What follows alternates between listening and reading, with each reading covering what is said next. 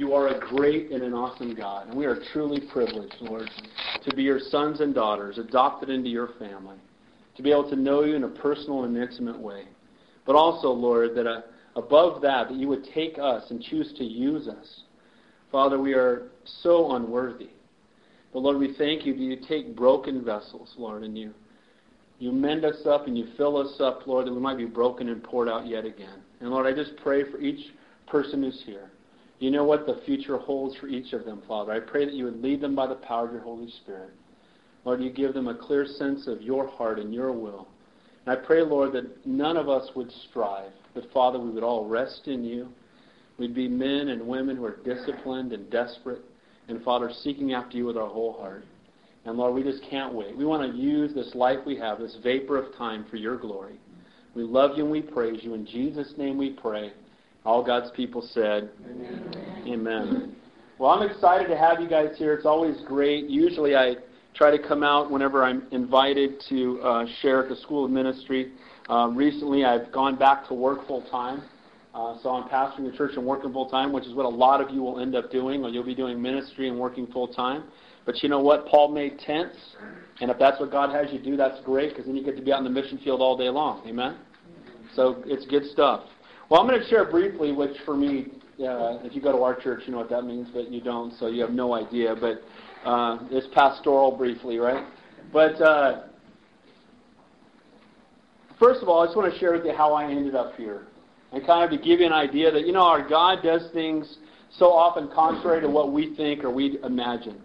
I grew up in a Christian home. These are my parents, if you haven't met them. My dad was a Baptist pastor when I was a kid growing up. I got saved when I was 4.5 years old at the First Baptist Church of Wilmington, when Mrs. Green in the 4- and 5-year-old class did the flannel board and talked about the cross. And for the first time, I truly understood what it meant to be a Christian.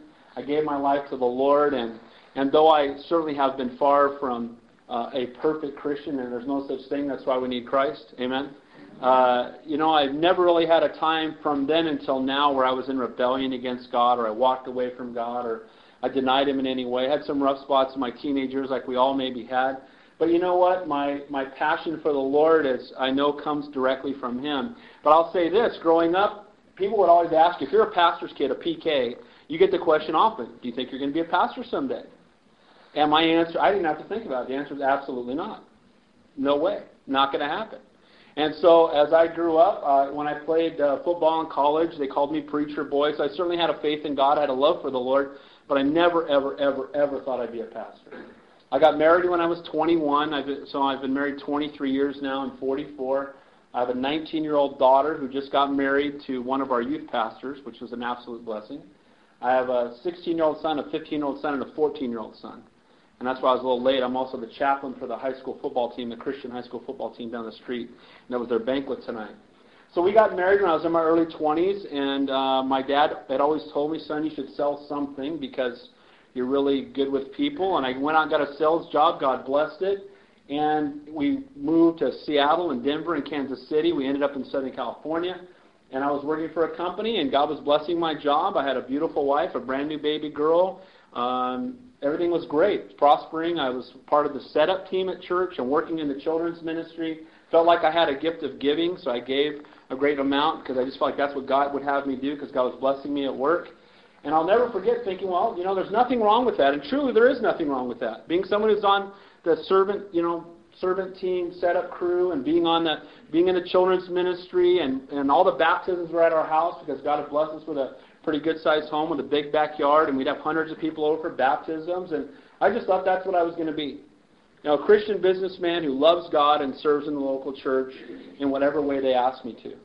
I'll never forget a radical turning point in my Christian walk. I had gone to a sales awards meeting at the Anaheim Convention Center, and for the third year in a row, they announced that I was the #1 rep in the entire company. They brought me up there, and I was very driven, very much a goal-oriented guy. I won this award again, and I'm driving home, my 72-mile commute home, and I pulled off on the side of the road, and I just started weeping. And I cried out to God and said, God, is this it? Is this all you have for me? From the world's perspective, it seemed like I had everything great. I had, again, beautiful wife, wonderful home, brand new baby girl, everything's great, serving at church, God's using me. you know what, and I believe that was the time that I was, for the first time in my life, baptized with the Holy Spirit. And at that point, everything in my life changed. Not that I wasn't saved before, because I certainly was, but I'll tell you what, my passions, my priorities, and everything was different. I got home, and I walked in the door, and I told my wife, God wants to do more with us. I remember my wife saying, what does that mean? And I said, I don't know. I just know God wants to do more with us. And so that was on a Friday. On the following Sunday, I went to church. John Snodley, who pastors the Calvary in Antioch, was pastoring the Calvary. I lived out in Lancaster, Palmdale, out in the desert. And I went to church that following Sunday, meeting in a gymnasium like we do now. And when I went in on Sunday, he said, oh, by the way, if anybody's here, do you feel like God wants to do more with your life?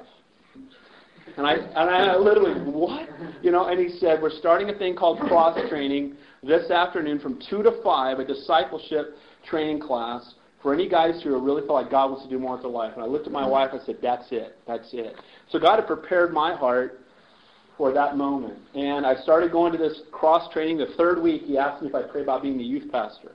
I was in my early 20s at the time, and to be honest, when I went to the church that my dad pastored here in Santa Cruz later when I grew up, there were no teenagers in the church. It was me and one other guy. So there was no youth group. So I'd actually never been to a youth group in my life, and I'm asked to be a youth pastor. And I don't know what a youth pastor does. I got no idea.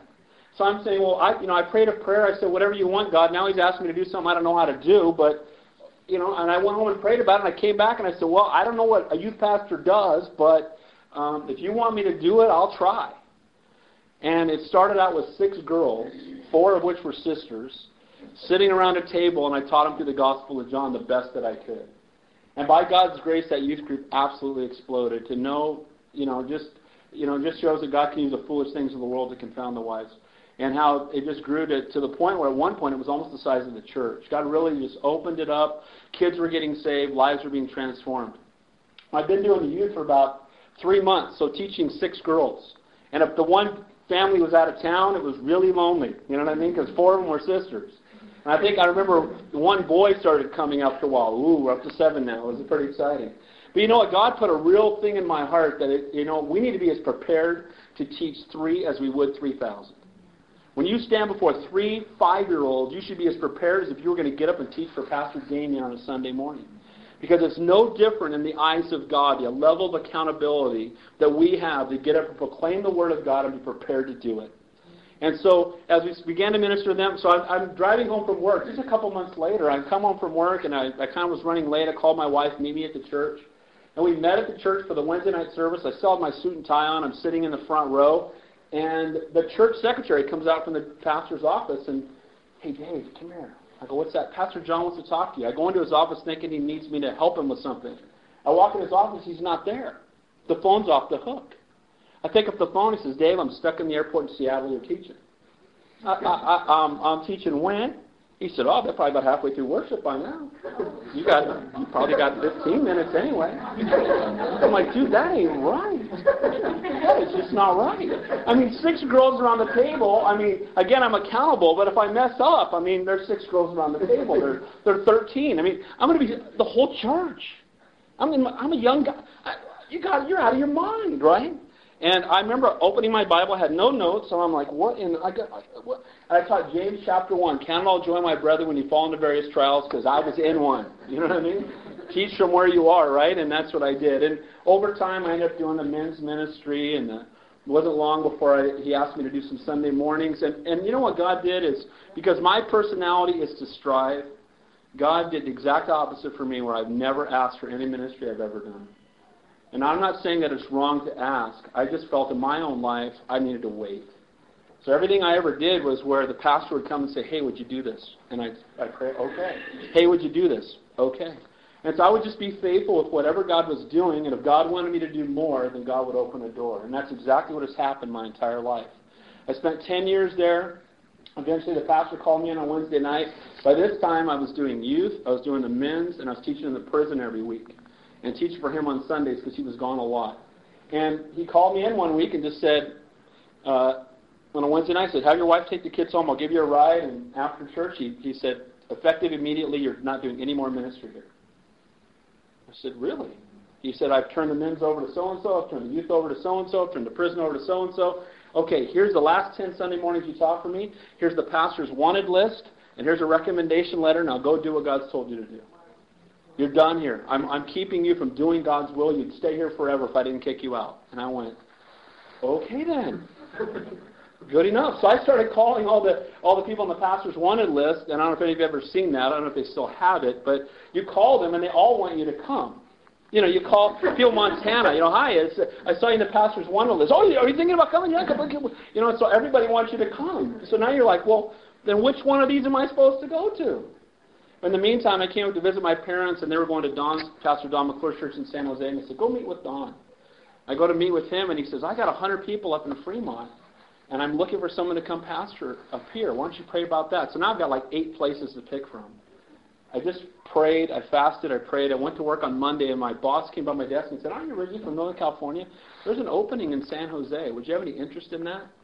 And I thought, man, you know, God knows how thick I am, so he just hits me over the head with a 2x4 to make it very clear. And so I put in for the job, but I show up, I put my house on the market, I moved some renters into it, I moved my family out of the place they'd lived in for 10 years, which praise God for my wife, because she recognized the calling on my life, and it's not easy for her to move, but she did. We moved to San Jose, and the Sunday we were supposed to meet with Don to meet all the Fremont people. He got up and announced that Tim Brown was going to Fremont.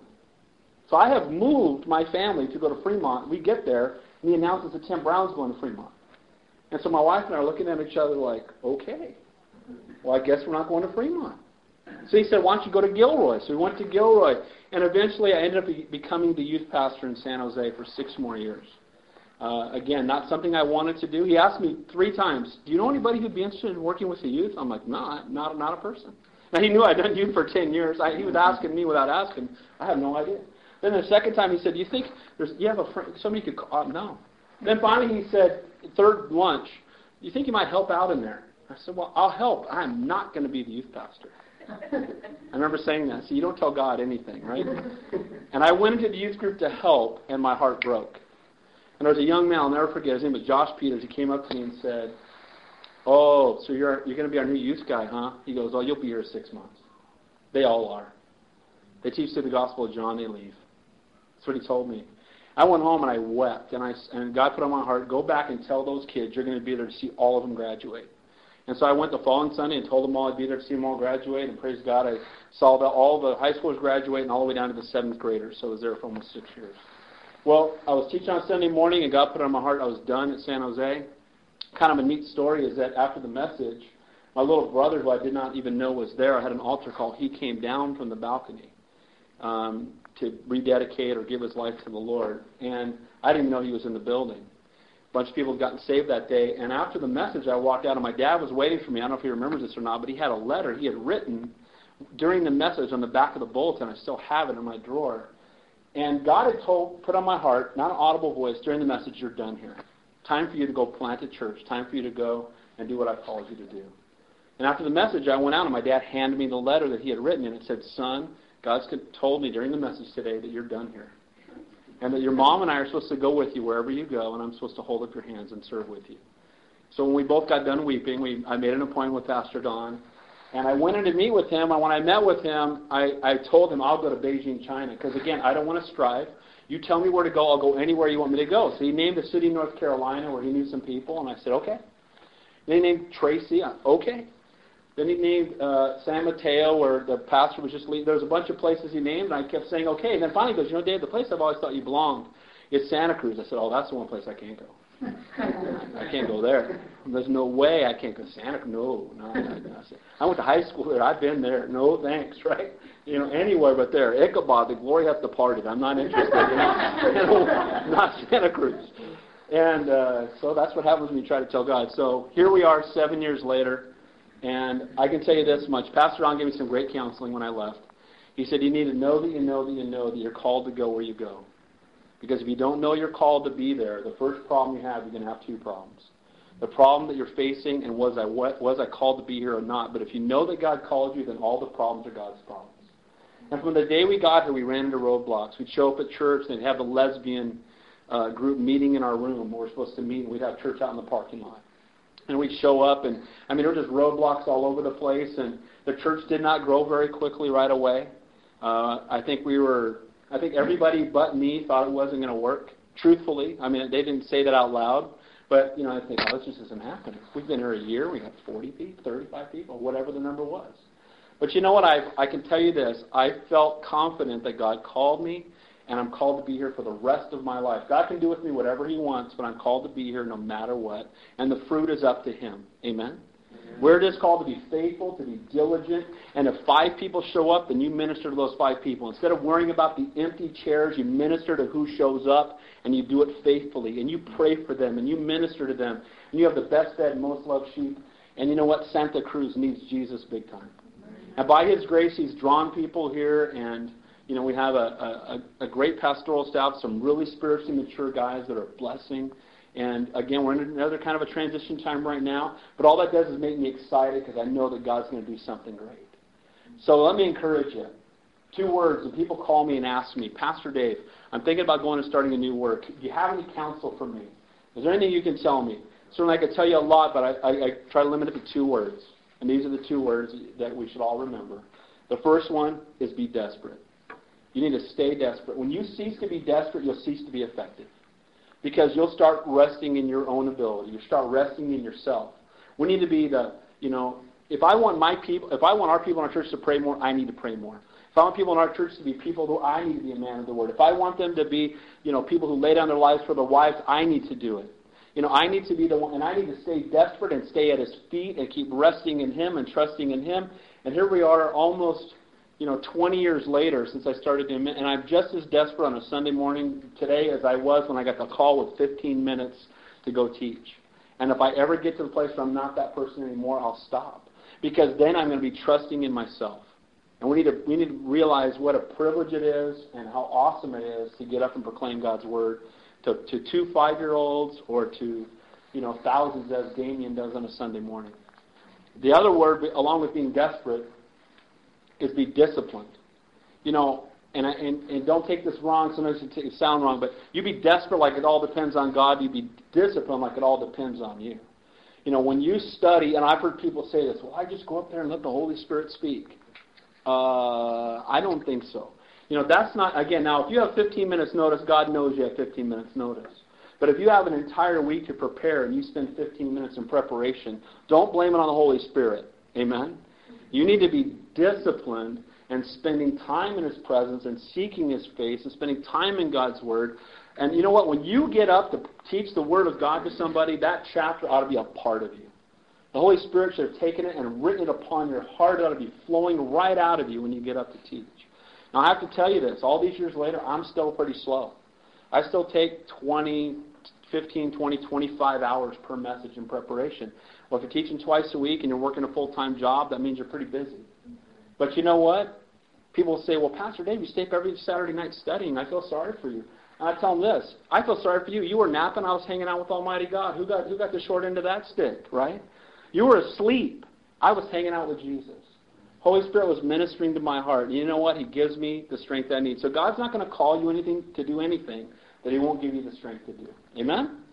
So be encouraged. All of us get there different. God's got His own path for each one of us, the way He's going to direct us. But no matter where you are, no matter what ministry you're in, don't look at the ministry somebody else has. Don't envy what somebody else is doing. God will often put you in the very place that doesn't make any sense to you. That way He gets glorified. Amen? The Apostle Paul would have been the perfect guy for the Jews, and God sent him to the Gentiles. Peter would have been the perfect guy for the Gentiles, and he sent a fisherman to the Jews, and he sent a Pharisee to the Gentiles. Why did he do that? Just to show that He's God, and He's the one who's doing all of it. Amen? Instead of, oh, well, you'd be so great with so-and-so because of your background. It's all Him. And He gets all the glory. All right. Acts chapter 20. Heart of a pastor. I want to talk to you about this. Now, this is something that burns in my heart to the point where I actually... my dad and I, not long ago, I flew down to talk to Pastor Chuck about this because I am really burdened for the next generation of Calvary Chapel. And let me tell you why. God has done a great and an awesome work in this movement because this movement has been faithful to the Word of God.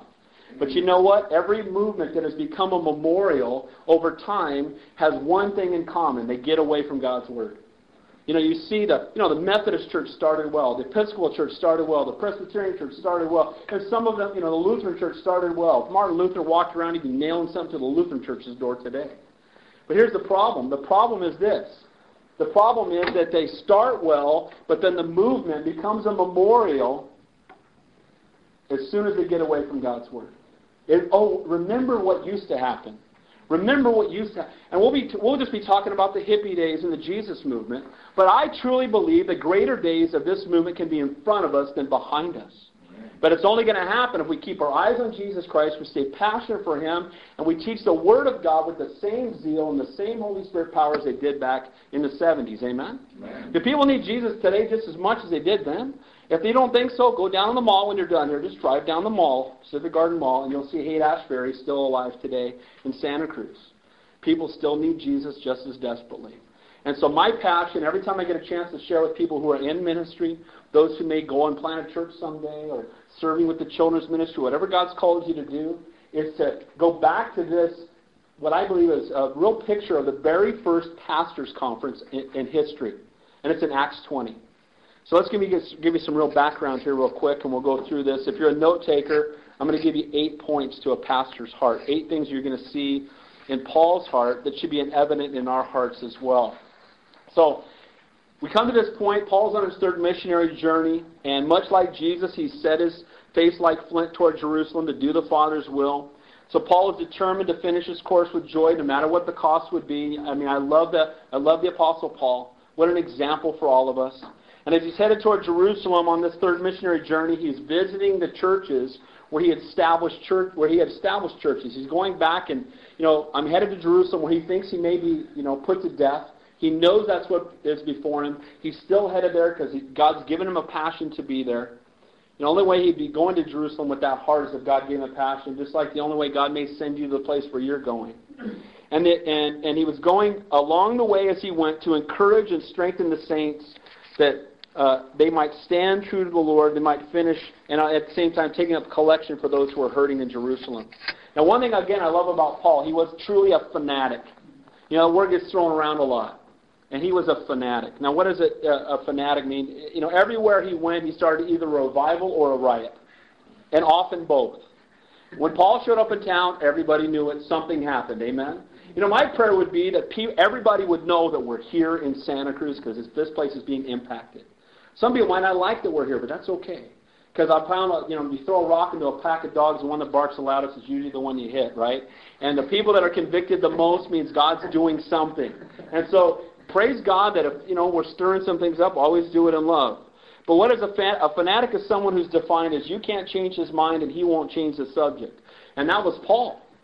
Paul was just relentless and faithful and about it. He had a one-track mind. He was a passionate man. But we're going to see as we go through and look at his heart. It starts in verse 7. I'm not going to read these first few verses because I don't want to have you guys falling out on me here like the guy does in this chapter. But at one point here, verses 7 through 12, you're going to see that Paul stays up all night teaching the word. Now, Paul would work all day making tents or traveling in this case, and he's teaching to a bunch of people, many of whom have been up working all day. We know the story that Eutychus, he falls out the window because he's exhausted. It's been a long day. He lands on the ground. And I love this picture that Paul not only ministered to the crowd, but he goes down and he lays on top of this guy. He falls on him and he embraces him. So, and we see this guy resurrected. Now, what I love about that for me, it's a picture that Paul not only ministered to the masses, but he ministered to the individual. And I think it's so important in the heart of anyone in ministry is that we be just as diligent, again, to prepare for 3 as we would 3,000. And we take just as much time with each individual, if there's 3,000, as if there were only 3. We never are too busy for anyone. Guys, your time is not your own. If you're going to try to reserve your time and it's going to be about you, you shouldn't be in the ministry. But you know what? If God's called you, it's all His. Amen? And people say, well, man, Pastor Dave, you're going to burn out. You will burn out only if you're operating in your flesh. The Holy Spirit never burns out. And the Apostle Paul, we see here, had a heart for the masses, but he has a heart for this one guy who fell. He could have said, what a weak brother, man. Fell out the window. I'm here preaching my guts out. He falls asleep. What kind of guy is that? He doesn't do that. Instead, he reaches out to him, and I love his heart. In verses 13 through 16, Paul set sail again to... Now, I love this part. It says, look at this, let's read it. Verse 13. It says, then we went ahead to the ship and sailed to Assos. They're intending to take Paul on board, for so he had given orders, intending himself to go on foot. And when he met us at Assos, we took him on board and came to Mytilene.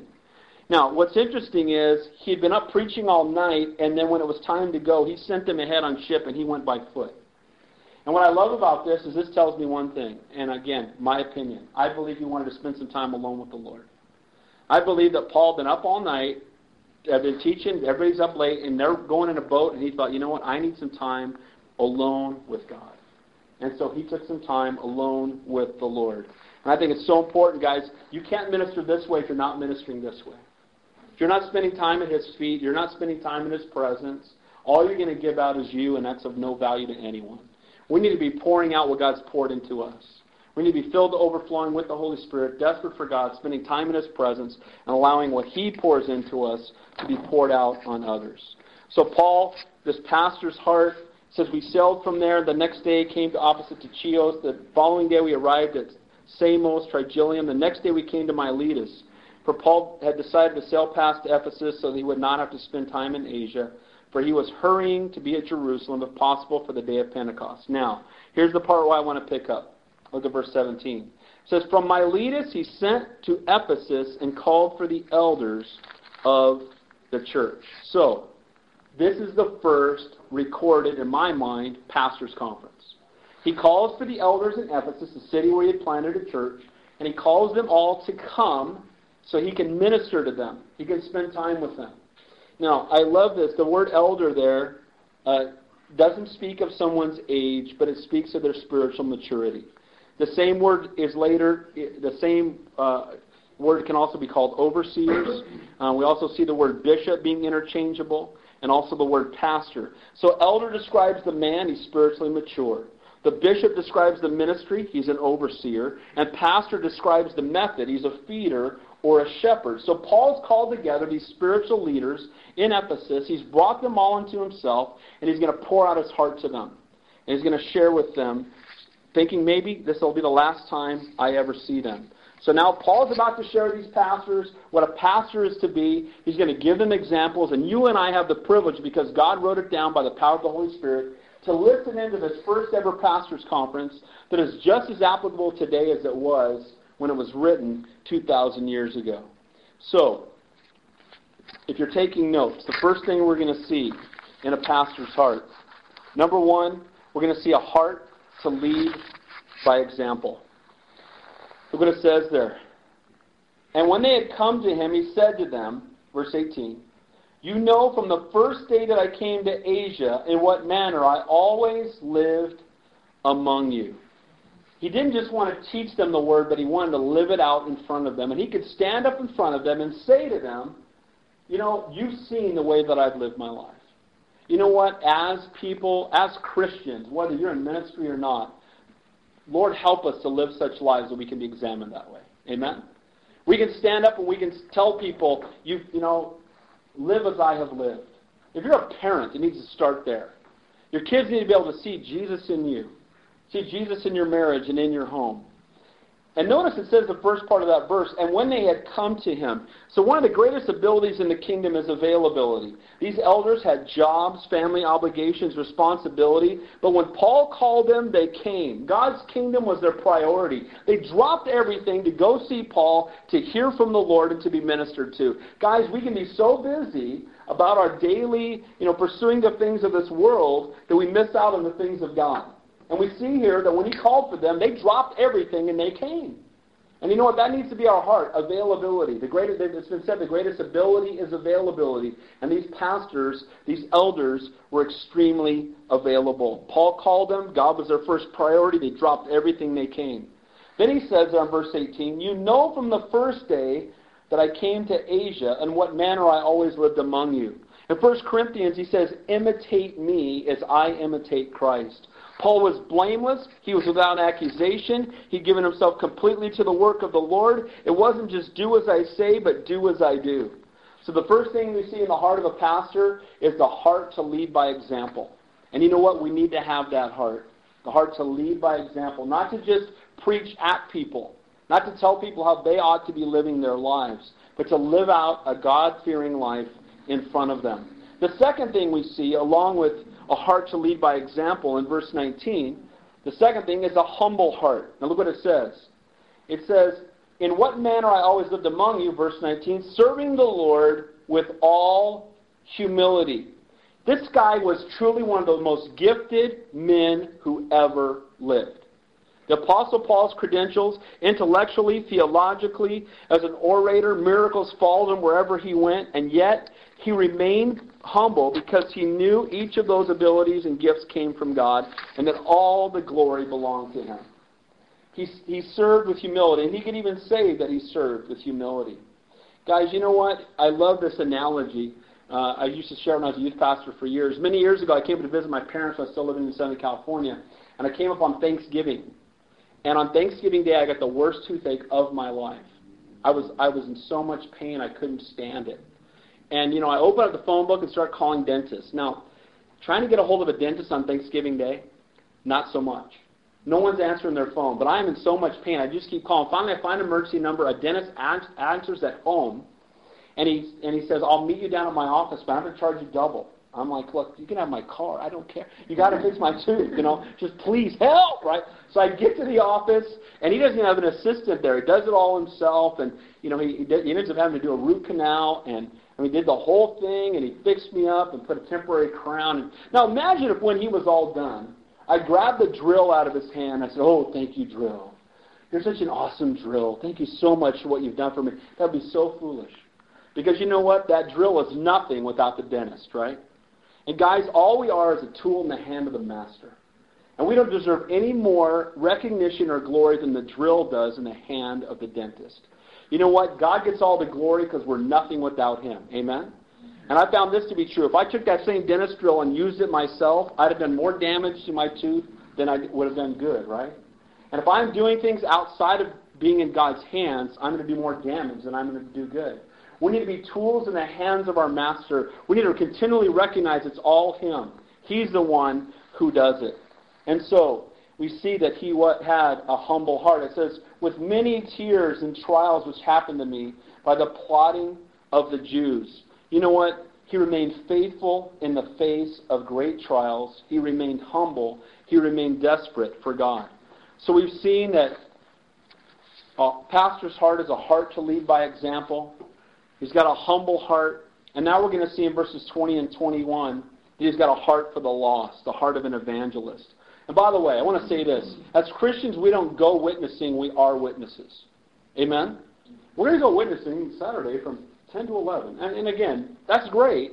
God bless you if you're doing that. But I would hope we're being witnesses more than an hour a week. Amen? There's 167 other hours that, we're witnesses. We don't go witnessing. So the third thing we see is a heart for the lost. Look what it says there in verse 20. He says, how I kept nothing back that was helpful, but proclaimed it to you, taught you publicly and from house to house, testifying to the Jews and also the Greeks, repentance toward God and faith toward our Lord Jesus Christ. Now, guys, he taught both publicly to the crowds. He taught in the school of Tyrannus. He's taught in synagogues. But he also went house to house. In a city filled with idolatry and immorality, he did not water down the gospel to fit the culture. Guys, we are not to change the gospel to be more popular with the world. Amen? The seeker-sensitive movement that's blowing up today is, let's ask the world what they want in a church and then give them that. And how about we do this? Let's do what God told us the church to be and give them that. Amen? Because that's exactly what they need. Because it says he not only taught publicly and from house to house, but then it tells you what he taught.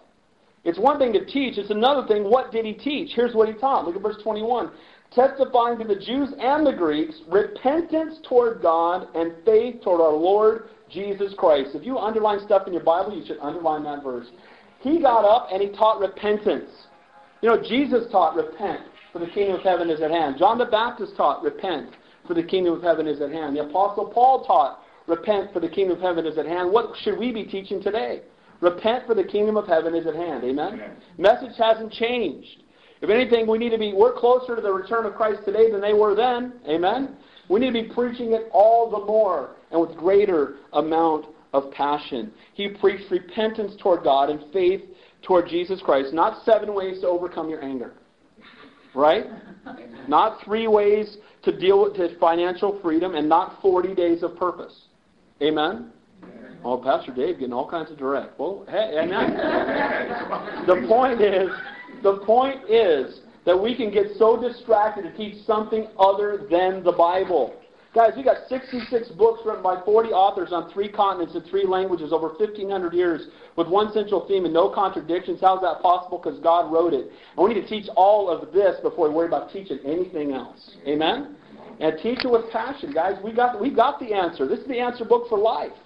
Let's teach it, and let's not be ashamed of it. And Paul was not. He taught, turn from your sin. Put your faith in Jesus Christ. One guy, when he was in front of a huge crowd, he saw every time he was in front of a crowd, it was an opportunity to share his faith. He saw it as a blessing, as an opportunity in the midst of trials. You know, remember when they grabbed him and they were going to arrest him, and they're dragging him away? And what does he do? They stop him, he's up in a high place, and he looks down and says, sweet, I got all these people here. And he starts preaching to them. When they chained him up and he was in chains, you know what he thought? Captive audience. Dude, I got you for 12 hours. You're going to hear every bit of the gospel, right? And so no matter what his circumstances, his focus, his passion was always the same, to proclaim the Word of God. He had a heart for the lost. I know you've heard it said, every believer this side of heaven should be burned for every unbeliever this side of hell. And you know what? He was passionate about the Word of God. You couldn't help but hear him proclaiming the gospel. I'll just take a quick side note. You know, I praise God, and I want to encourage you, for those of you who have kids who aren't married yet, I praise God for my son-in-law. I prayed for him every day from the day my daughter was born for the man she would marry one day. And I had standards for my son-in-law, ask Pat, he knows, like up here. I would not let my daughter date. I would not let my daughter go, no dating, no boy go parties, nothing. God has a man for you. You're 14. You're not married him yet, so no thanks. That's not happening.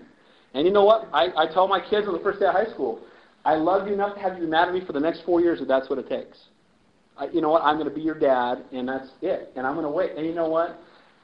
Guys would come and ask my daughter out, and she'd, you know, I don't know what she'd think. I was going to change my mind, but she'd come home and say, well, Dad, what about? No, absolutely not. Can I go to this party? You can be boys there? No, you can't go. But Dad, don't you trust me? I said, well, I trust you. It's the guys I don't trust, and you're not going to be around them. That's it. It's just that simple. And my wife would even, oh, come on. No, absolutely not. But here's what I would say. The guy that God has for you is going to blow doors on every one of these guys. He'll be worth the wait, I promise.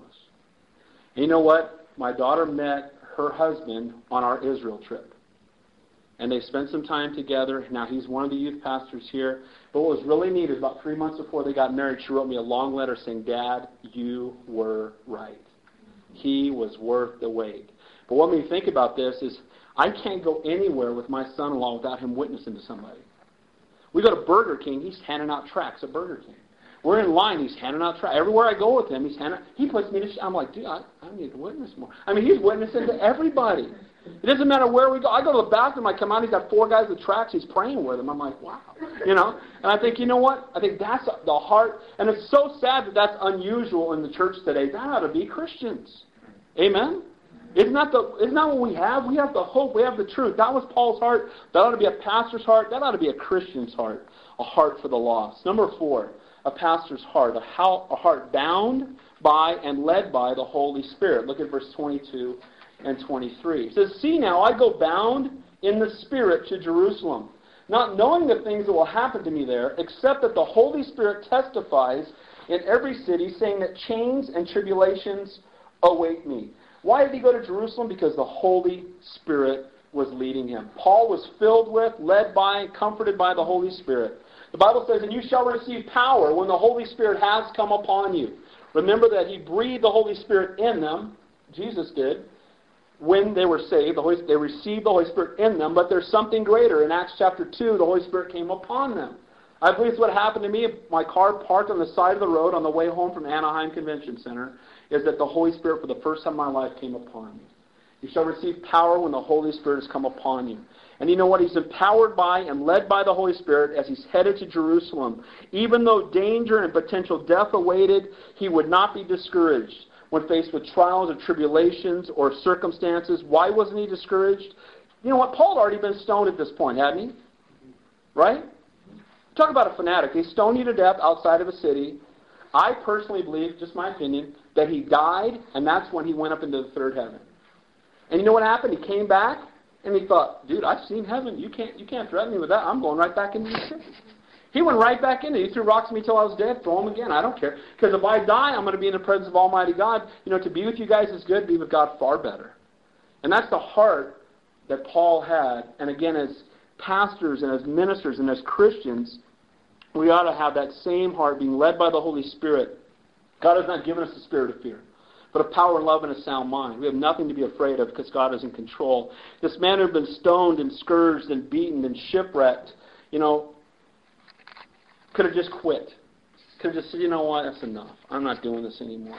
But he was a man who was led by the Holy Spirit, and he couldn't but do the very things that God had called him to do.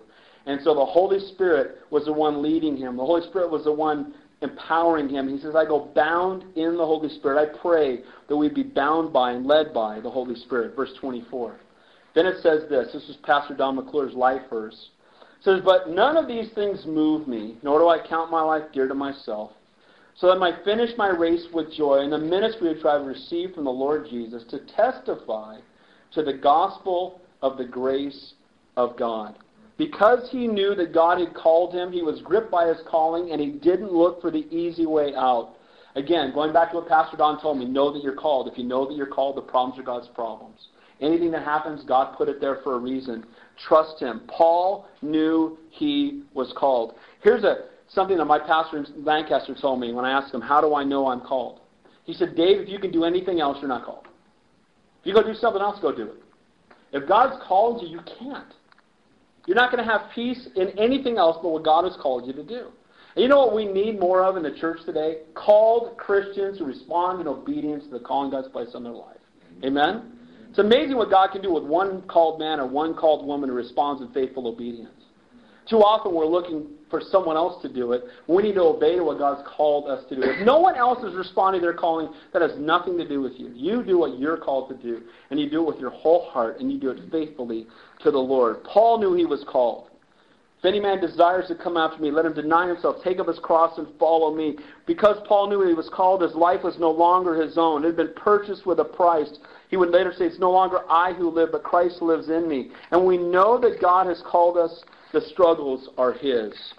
And guys, when you're doing what God's called you to do, even in the midst of difficulty, there's a deep joy. Can I tell you something? That calling should be a get to and not a have to. If it's a have to, quit doing it.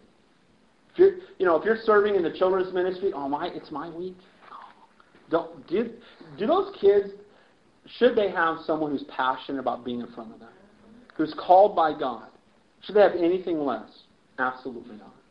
And you know what? If you're doing it out of a have to, if you're doing it out as a drudgery, if you're doing it because to try to win Pastor Pat's favor, stop. Do it because God's called you, amen?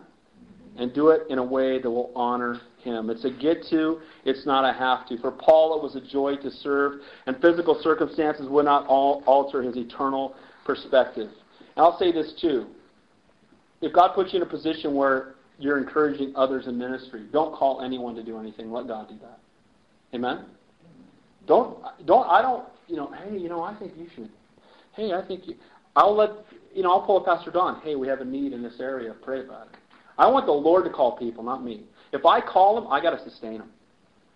If I call them, I have to call them in a month. Are you practicing? Are you really prepared? Are you going to show up on time? Please. If that's it, I don't want that person. You want the person that's going to run through the wall to serve God. Amen? It's a get to. It's a joy. I can't believe I get to do this. Guys, and I will say this. Every calling is a high calling no matter what it is because God's called you to do it. Amen? And if you're doing it for God, it's a high calling and it's a joy. And again, if you call them, you have to sustain them. If God calls them, he will. So nothing would move him because he knew he was called. He knew God was in it. He was going to be faithful to whatever God called him to do. He, again, had a heart bound by the Spirit. But he also, as we're going to continue to see, he has a heart focused on eternity. He says in verse 25, and indeed now I know that you all, among whom I have gone preaching the kingdom of God, will see my face no more. Therefore I testify to you this day that I am innocent of the blood of all men. Now, I want to say this. You will see my face no more. Now, let me ask you a question. These are guys he discipled for a couple years apiece. He looks at them in the face and says, okay, this is the last thing I'm ever going to say to you. Do you think it might have a little more significance? You know, Jesus' last words, what did he say as he was ascending into heaven? Go therefore into all the world and preach the gospel, right? Great Commission was the last words that Jesus said to the disciples as he was ascending back into heaven. Again, those final words. So what are the final words? What are the final things that the Apostle Paul is going to say to these guys? He spent years discipling, and now he's, I'm never going to see you again. I've got one last thing to say to you. What is he going to say? Look what he says. Verse 26 again. I testify to you this day that I am innocent of the blood of all men, for I have not shunned to declare to you the whole counsel of God. What did he say to him? Teach the whole counsel. I am innocent because I have not failed to declare to you the whole counsel of God. What does that mean? That means somebody who's in ministry who does not declare the whole counsel of God is guilty. I'm innocent of the blood of all men, for I have not failed to declare to you the whole counsel of God, to feed the sheep, to equip the saints for the work of the ministry. As a man called by God to shepherd the flock, what was his number one responsibility? To feed them. Remember Peter. Jesus appears to Peter. And when he appears to him after he denied him 3 times, he has fish cooking. Peter shows up. He calls him in off the boat, and he says, Peter, do you love me? And Peter says, yes, Lord, I love you. And what does he say? Feed my sheep. How does a pastor show, one of the ways he shows his love for God is he feeds his sheep. You love me? Feed the sheep. Peter, love me? Feed the sheep. Dave, do you love me? Feed my sheep. Sunday school worker, do you love me? Feed my sheep. Pastor, do you love me? Feed my sheep. It doesn't say, we are to love the sheep, but if we minister to them, it's out of our love for God. So the number 7 thing we see in the heart of a pastor is he has a heart for God's Word. So he has a heart bound by the Spirit, a heart focused on eternity, and a heart for God's Word. It teaches the whole counsel of God in proportion to the way it was given to us. Guys, if we teach verse by verse through the Bible, we're going to teach the entire Bible. He says, I've not failed to declare to you the whole counsel of God. Guys, Leviticus is just as inspired as Luke. Amen? And God, it's amazing. We're on the radio, and our most requested CDs by far have been Leviticus. Because people are blown away that anybody ever taught that. I didn't know anybody ever taught that before. And they're really blown away that Jesus is in every chapter of Leviticus. Because he's in every chapter of the Old Testament. And I have a concern, I think I shared this with you again, that just as Leviticus is inspired as Luke and Ruth is as Romans, I have a concern that I listen to the radio, I'll listen for a half an hour and I have no idea what book the guy's teaching out of. Has that ever happened to you before? He teaches for what's the text? If you're teaching for 45 minutes, you're teaching one verse, there's too much of you. Amen? Now I'm going to give you 6 of God's Word and then 55,000 of mine, right? And here's the point. More of God's words and less of mine. If I'm teaching a one verse for an hour, there's too much, Dave. And we need to give more of God's Word. Again, what happens when we have less and less of the Word of God and more of our opinions? The movement will become a memorial because we'll be getting away from the Word of God. When we de-emphasize the Word of God, God will not move among His people. Faith comes by hearing and hearing by. That's our theme verse, Romans 10:17. We want to see people's faith grow, give them God's Word. We want to see people more passionate for God, give them God's Word. You want to see your city, this county changed, give them the Word of God. And but I'm teaching the 7-year-olds. What do you think the 7-year-olds need? The Word of God. God's Word unless you're under 12. No, God's Word. You know what? I was 4.5. Praise God for Mrs. Green teaching the Word of God to 4-year-olds. Because I got saved. And you know what? Calvary Chapel Santa Cruz is fruit of her ministry to 4 and 5-year-olds at the First Baptist Church of Wilmington in 1967. Here we are 40 years later, and this is fruit of her ministry. Why? Because she taught the Word of God to 4 and 5-year-olds. Guys, may we teach the whole counsel of God. And guys, God's Word is also sufficient to solve any problem we have today. And you know what I found when I was a youth pastor? What you win people with is what you win them to. If you win them with a skate park, you're going to win them to the skate park. Right? Now, I'm not saying you can't have a skate park and preach the gospel. That's okay. But if you win them with a skate park, you take the skate park down, all the kids are going to be gone. If you win them with Flying Wallendas, you win them to the Flying Wallendas. If you win them with dramas and sermonettes for Christianettes, that's what you want them to. But if you win them with the Word of God, you've won them to the God of the Word. Amen? So remember that what you give them is so important. God's Word doesn't need 12 steps of help. It doesn't need theories of dead atheists, right? We don't need psychology. We got the Word of God, amen? He is the mighty counselor. This is sufficient. When people come for counseling, I just say, look, I don't have the answers. I just know where they are. Amen? I got the Bible. Let me just show you what God says. Not what do I think or what do I feel. Our feelings lie to us all day, don't they? Word of God is sufficient. Counsel people from God's Word, not the foolishness of men. So we've seen that he has a heart to lead by example, a humble heart, a heart for the lost, a heart bound to the Spirit, a heart focused on eternity. Again, that's why he could continue on and not be moved by anything. A heart for God's Word, and finally, a heart for God's people, the heart of a shepherd. Look what it says there. Last few verses. Verse 28. Therefore, take heed to yourselves and all the flock, among which the Holy Spirit has made you overseers, to shepherd the church of God, which he purchased with his blood. Wow. The ministry that you have oversight over, God purchased with his own blood. How do you determine the value of something? When somebody's willing to pay for it. What did he pay? He paid with his own blood. He sent his own son. How valuable is it to God, the ministry he's given you to oversee? He paid for it with his own life. Again, notice what it says there. I love this part. It says, take heed to yourselves. So the first thing we do is take heed to ourselves. We start with our own walk with God, our own intimate fellowship with him, times of prayer, times of personal devotions, minister to the Lord that we might minister for the Lord. Love poured out on the flock flows from our own personal, intimate walk with God. I can tell you right now, the number one way God speaks to me is in my devotional time with him. Number one by far. He'll speak to me through pastors, but the number one way he speaks to me is when I'm spending time with him one-on-one. That's when he ministers most to my heart. Take heed to yourselves first. So spend time yourself in the Word first. And to all the flock. Okay, again, by the Holy Spirit, not the votes of men. They were called by God. The Holy Spirit has made you overseers. Again, it's not who's popular that ought to be serving. It's who God has called. Amen? Early on, he doesn't go to church anymore, so I can say it. I had a really close friend who was kind of telling me, well, you need to be doing this, and we need to be doing that, and we need to be doing this, and we need to be doing that, and if we don't do this, then I'm not going to, And we've been friends since high school. I remember one day he came over to my cubicle at work and said, if we don't do this and this, then I'm leaving. I said, I'm going to miss you. Because if I have to obey you or God, it's no problem. It's not even a choice. Again, we should love people, but we obey God. Amen?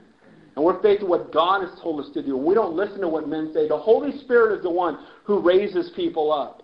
And if you want to be great in God's kingdom, you learn to be the servant of all. And I'll tell you where I found every one of our pastors, what I see in them first and foremost is the heart of a servant. It's the guy who's the last guy there putting away chairs with sweat running down his back. That's it. You go, you know what? God's got a calling in that person's life.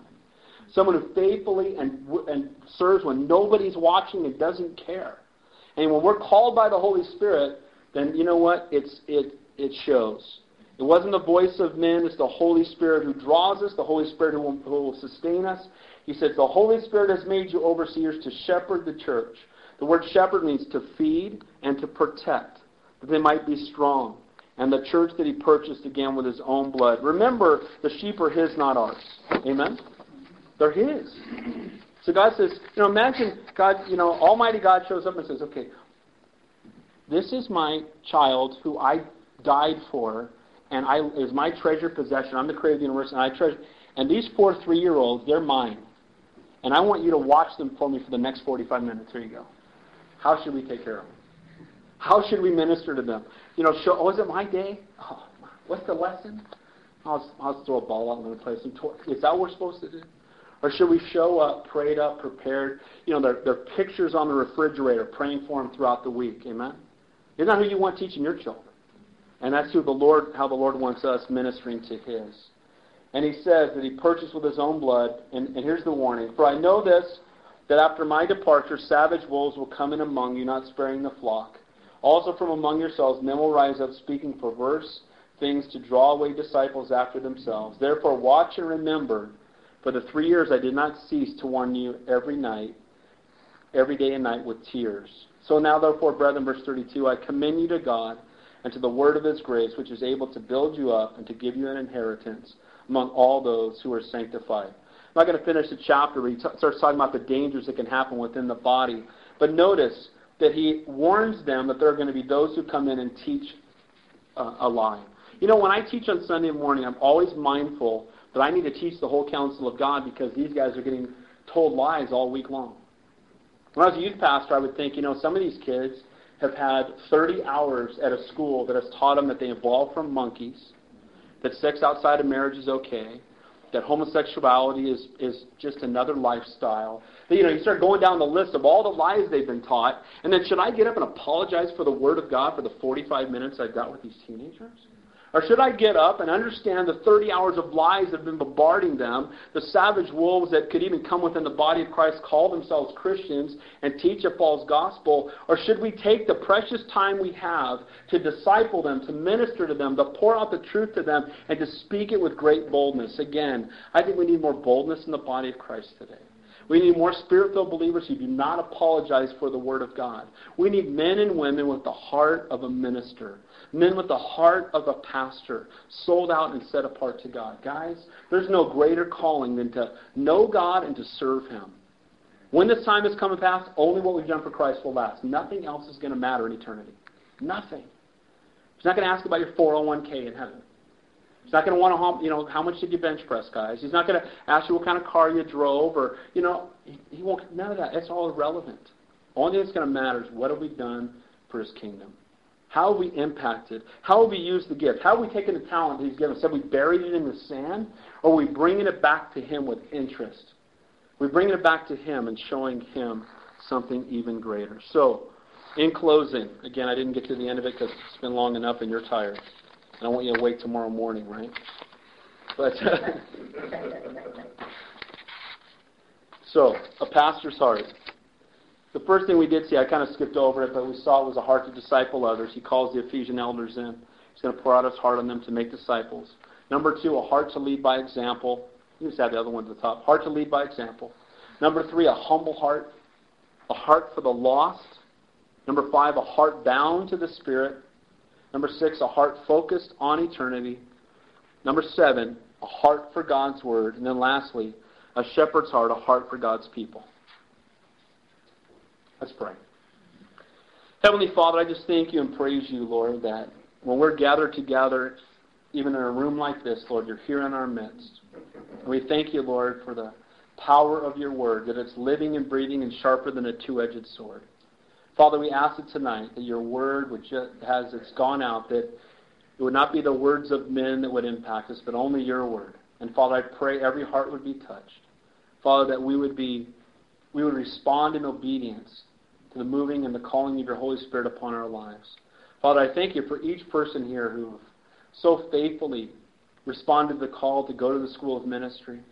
Father, as they're being prepared, Lord, that even now I just pray that they would just fall more in love with You. They would desperately seek after You. And then, Lord, they would have that intimate fellowship with You where they can respond to that still small voice as You lead and guide and direct them to the next thing that You have for them. Father, I pray no one would we would not strive in our flesh, but we would respond in the Spirit. Father, I do continue to lift up Calvary Modesto. I thank You for what a blessing they are to just all of Northern California. What a blessing they've been to us here in Santa Cruz. I pray that the ministry there will continue to be fruitful. But Lord, I pray that would continue to be a base where You'd send people out, where churches would be planted. Father, I pray for Pat and Manteca, Lord, and the work You're going to do there. Father, we just know even now the people You're going to draw there by Your Spirit. And Lord, we just ask that it would be a fruitful work, that You would be glorified. Lord, that Your Word would go out in power and might. You'd bring people to hold up His hands and come alongside Him and serve with Him in that ministry there. Now, Father, for each person who's here, Lord, I just pray that they would come humbly before You, Lord, saying, here I am, Lord, use me.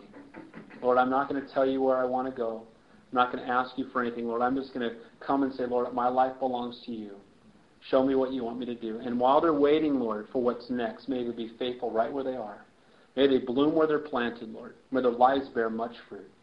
We ask these things in Your holy and Your precious name we pray, and all God's people said. Amen.